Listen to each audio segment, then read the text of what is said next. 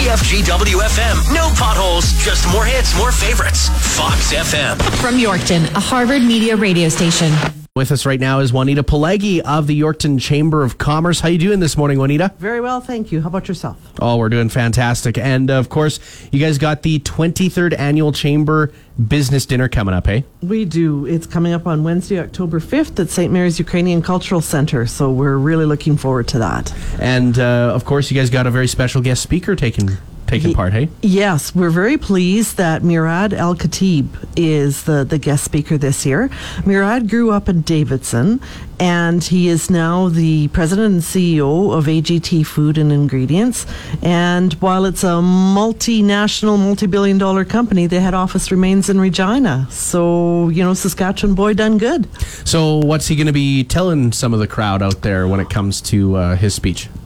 Well, part of the presentation will be how he got to where he is now. And because he has his finger in so many pies, he's got a pretty good idea of the position Saskatchewan has in the world. So looking forward to hearing him and his thoughts on that. For sure. And you don't have to just be a business owner or any part of business to come and enjoy this dinner. You could be anyone, some random Joe, hey? Yes, absolutely. Yeah, we like random Joes.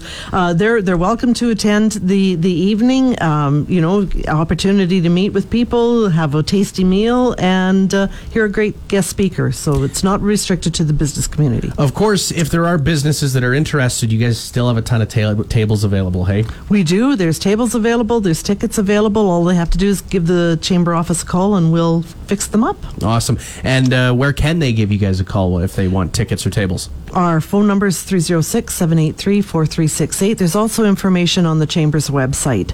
So we'll help you in any way we can. Perfect. And last but not least, what does it mean to hold this dinner for the 23rd year?